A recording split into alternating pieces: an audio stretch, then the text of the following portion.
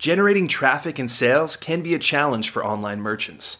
But selling on the Walmart Marketplace puts your products in front of millions of customers who shop on Walmart.com. And right now, sellers who join Walmart Marketplace can save up to 50% on referral and fulfillment fees for the first 90 days. So get started today. Head over to marketplace.walmart.com/savings. That's marketplace.walmart.com/savings. Welcome to E-Commerce Conversations by Practical E-Commerce. I'm Kerry Murdoch. Most every e-commerce merchant has experienced credit card fraud. But some merchants have experienced more fraud than others, and fraud prevention efforts vary from merchant to merchant. CyberSource, the payment gateway company, tracks all of this, and for 11 years now, it has assembled an online fraud report called Online Payment Fraud Trends, Merchant Practices, and Benchmarks. The architect of the report and the survey behind it is Doug Schregman, CyberSource's Director of Customer and Market Intelligence, and he joins us today. Well, Doug, thank you for your time today. Well, thank you for inviting me. Doug, what is the state of online credit card fraud in the U.S.? Our listeners are e-commerce merchants. From their perspective, what's the state of online credit card fraud? Well, interestingly, we've actually seen some improvement over the past 2 years, some noticeable improvements, particularly in a lower percentage of orders that are being rejected due to suspicion of fraud. So merchants are getting better at separating out the good orders from the more suspicious orders and accepting more orders. And that's important as the economy slows down to do that. And last year, in 2009, we saw a drop in the total amount of fraud losses we estimate all merchants have lost in total. And that's really the first drop we've seen in many years, since about 2003. So there's good progress to report. I noted that in your survey that both the percentage of revenue and the absolute raw dollars, if I understood that correctly, dropped in 2009. Both of those categories dropped. Did I understand that correctly? That's right.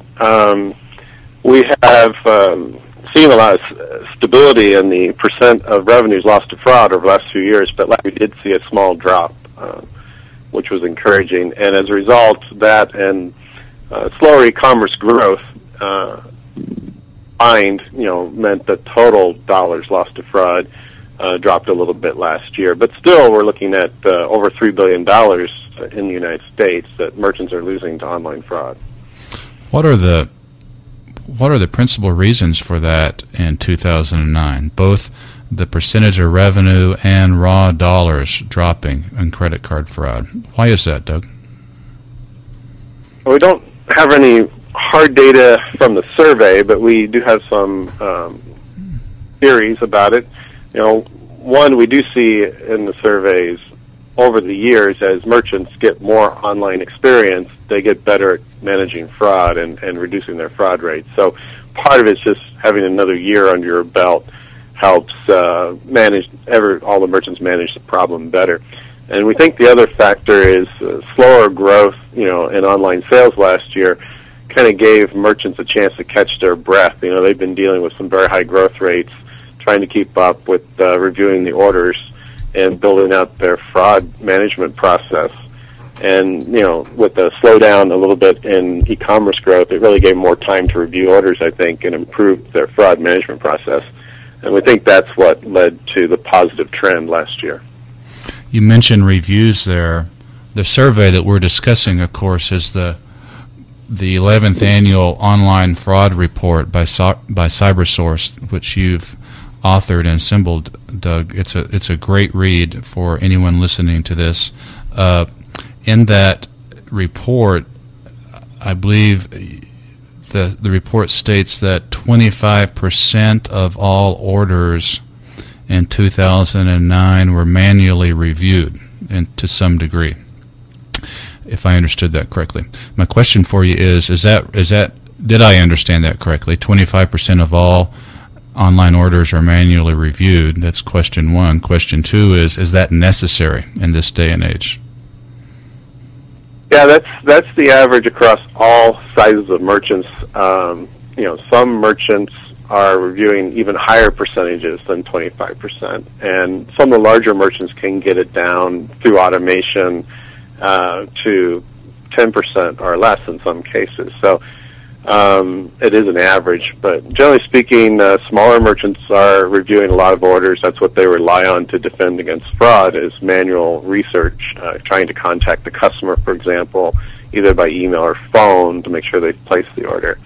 And historically, over many years, we really haven't seen this percentage change very much. It goes up or down, but it's been fairly stable, maybe a little bit decline the last few years. And so it's where merchants spend a lot of money tied up in this area. Half the fraud management budgets are spent on manual review. So it's a lot of money invested there. So it's important to try and streamline that process as much as possible. I guess the final point I'd make is we do see, given any size of merchants, that there are people that are better at it than others in terms of figuring out which orders to outsort and look at more closely. And we even see merchants selling risky goods online, like consumer electronics, can get their manual review rates down to 10% and still control their fraud losses to the norm and standards. So you can do better than 25%. You've got to invest in some probably better tools and automation to really do that, but it is possible to do better. Do you have a sense of what the variables are that will initiate a manual review across your merchant base? Well, it varies a lot by type of merchant, and we find that the merchants that really manage fraud well really tune their process and systems to their own business, and so some merchants will keep a list of good customers and addresses, and many merchants will keep a list of bad addresses where they've had fraud losses when they've shipped to those addresses. And so that's one set of flags, just looking at the address. There are a lot of free services available through the credit card authentication process, like AVS, Address Verification Service, and that throws up various flags, whether the billing or shipping address matches what the bank has on file. So there are a lot of different flags you can set to outsort an order for further review when it's many different variables can be looked at. Speaking of the survey, Doug, that we're discussing here, again, the name of the survey is the CyberSource Online Fraud Report. It's the 11th annual report. I've read that. It's a terrific, informative read, I might add. Is that for CyberSource customers only, or can anyone obtain that and read it? No, anyone can go to our website and find a link to download the report. It's available to anyone who's interested. And it's free, right? That's right, and you can go to our homepage, www.cybersource.com, and you should find a link pretty much in the middle of the page or to the right of the page, allow you to just, we do ask, for your name and email address, and then you can download the report. Okay, that's at cybersource.com again. That's right. Switching gears just a little bit here, what did you see in the survey that the principal types of credit card fraud were? Or is it stolen credit cards? I sort of half know what I'm talking about here, but was it stolen credit cards exclusively, or was it merchants using valid credit cards who dishonestly rejected a purchase, if I could phrase it that way, or was it something else? Well, there are a lot of different kinds of fraud, and certainly there is merchant fraud where they're in collusion with gangs to, run stolen credit card numbers through their system. Those tend to be false shops that close down very quickly after a month or two of operation. But For legitimate merchants, they see a lot of different kinds of fraud. There's two main categories we hear about. There's obviously the fraud that criminals perpetrate, and either individually or organized crime. And then the other category that is often talked about is what goes by the moniker friendly fraud, which is a little odd, but it's really where a cardholder has repudiated that they've authorized a purchase. Perhaps someone else in their family made the purchase and they say it wasn't authorized. The other possibility is they'll claim they haven't received the goods. And so we have from time to time seen increases in friendly fraud during economic hard times as well. So that's another trend merchants are concerned about. Again, in many cases you can claim back those fraud claims. You can win if you represent and fight them, if you can prove through your common carrier that goods were signed for and delivered. So, but those are two main categories. Two main categories, sir. Any idea on the percentages between the former and the latter? It's difficult to separate out through the system. The codes that are used are often the same codes that a criminal would use a credit card, have the goods diverted to a different shipping address, so it's not received would be the code, and same thing a consumer might claim if they ordered it themselves. So it's very difficult to separate out exactly how much is friendly fraud and how much is organized fraud. But it is significant, and for some merchants it can be quite high. More in the area of digital goods merchants see more friendly fraud we've found over the years. I'm going to change gears on you just a sec here, Doug, and ask you to help our listeners and our readers on strategy, on fraud strategy, tapping into your expertise that you've seen when you assembled the survey data. Here's the hypothetical scenario for you to help our merchants with strategy. Let's assume a merchant is a smaller merchant. Let's assume they have $500,000 in annual revenue, maybe 2 or 3 employees. Let's say they sell a variety of consumer goods, including electronics. They have a pretty tight profit percentage. With that small of a business, what should their credit card fraud prevention budget and plan be, in your view? It's a question we get asked a lot by merchants, and it is pretty dependent upon as the question implies, the scenario you laid out. It's very dependent on the type of merchant and the type of goods they're selling online. So in this example, we look at the data in the survey. If you're looking at merchants selling $500,000 or less in annual online sales, but they're selling a high-risk category like consumer electronics, we would see, probably an average around 1% being spent, almost $5,000. Now that would include some manual review costs as well. But we do also see in the survey, though, across all merchants, that about 60% in that size category don't spend any money on managing fraud. And even though, you can get in entry level very cheaply, maybe for, under $200 a year and get some tools to help you manage the problem. And we also see in this category that 15% of merchants say they're spending over 1% of their revenues. Again, they might have larger profit margins, be able to afford that. We see that the amount people spend depends a lot on their gross profit margin. If they have narrow gross profit margin and their cost of goods are high, then one fraud loss may mean that they have to sell 10 valid orders to make up for the one loss. And consumer electronics is a good example of that. And in that area, we see people reject a lot of orders just on the fear they might be fraudulent because, one loss will cost them so much and they have to make so many good sales to make up for it. So where we see the high order rejection rates tend to be in those areas. But I would say, 1% would not be unusual for this type of scenario for a merchant to invest in managing fraud.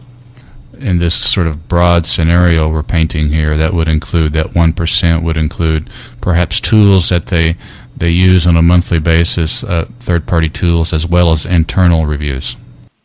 it's all costs that they can identify associated with managing the problem. I should also mention that as you go up in size, that ratio comes down pretty quickly. The largest online merchants are spending about 25 basis points of revenue to manage fraud on average. So it'll drop quickly as your volumes grow. But we always normalize enough sales because, depending on the size of merchants, the budgets do vary quite a bit. So we always kind of look at it in terms of percent of online revenues that they're investing in managing the problem. CyberSource is a leading payment gateway, of course. CyberSource and its authorized.net division. But there are other gateways and private payment systems out there. I'm wondering, Doug, is information shared among these gateways and payment systems? That is to say, if CyberSource experiences or sees a stolen credit card, how do other systems and other merchants, how are they protected from your knowledge? Do you share information with each other, or how does that work? There are quite a few laws and regulations around payment processing, and so these laws, basically privacy laws and other laws, really prohibit us sharing any information we receive with third parties. However, we can use the data we get from all of our merchants base, which is nearly 300,000 merchants, and we processed over $120 billion in online payments last year for e-commerce. We can look at that data to tune our systems and see velocity where a stolen card may have been used at one merchant just a few minutes ago versus another merchant. So even though we can't share between, say, gateway providers or processors, we can look at our data pool. So it's important to, when you're looking at vendors, you might ask, how many merchants do you manage fraud for? Do you manage payments for? Because that really tells you how big of a sample they've got to work with to see fraud patterns, as they emerge. Kind of keep your fingers on the pulse. Doug, this has been an interesting discussion. Our listeners and our readers, again, are smaller e-commerce merchants. Anything else on your mind for them today as it relates to credit card fraud? I'd say even if you don't have a lot of fraud problems today, you should start thinking about building out your fraud management process and system. It's kind of like firefighting. It's better to put the smoke detectors in your house before the fire breaks out, because it's a lot more expensive and hard and difficult to put the fire out than to just put some basic prevention methods in place. So you've got, as I mentioned earlier, free tools like AVS, Address Verification Service, and the three digits on the back of a card, we call CVN card verification number. Those are offered by the card associations, are part of what you pay for when you do a credit card authorization, and they provide data back to you that can help you defend against fraud, and you should take advantage of that. And really, some of the entry-level solutions are not that expensive. For $10 a month, for example, we provide fraud screening tools to merchants that help manage fraud, and we do consistently see, as merchants grow their business, there comes a point, especially if you're selling anything that is desirable in terms of goods or easy to resell on the black market, there comes a point in time where all of a sudden you pop up on the fraudster's radar screen. You can get hit very quickly, almost overnight, with a lot of fraud chargebacks and fraud problems once you've been targeted. So again, it's better, ounce of prevention is better than a pound of cure. So it's good to think about it ahead of time and put some basics in place before that happens to you. Okay. Well, again, the report is the Online Fraud Report. It's the 11th annual Online Fraud Report.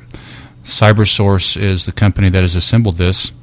Doug Schregman is CyberSource's Director of Customer and Market Intelligence at cybersource.com. And Mr. Schregman, we want to thank you for your time today. Thank you very much.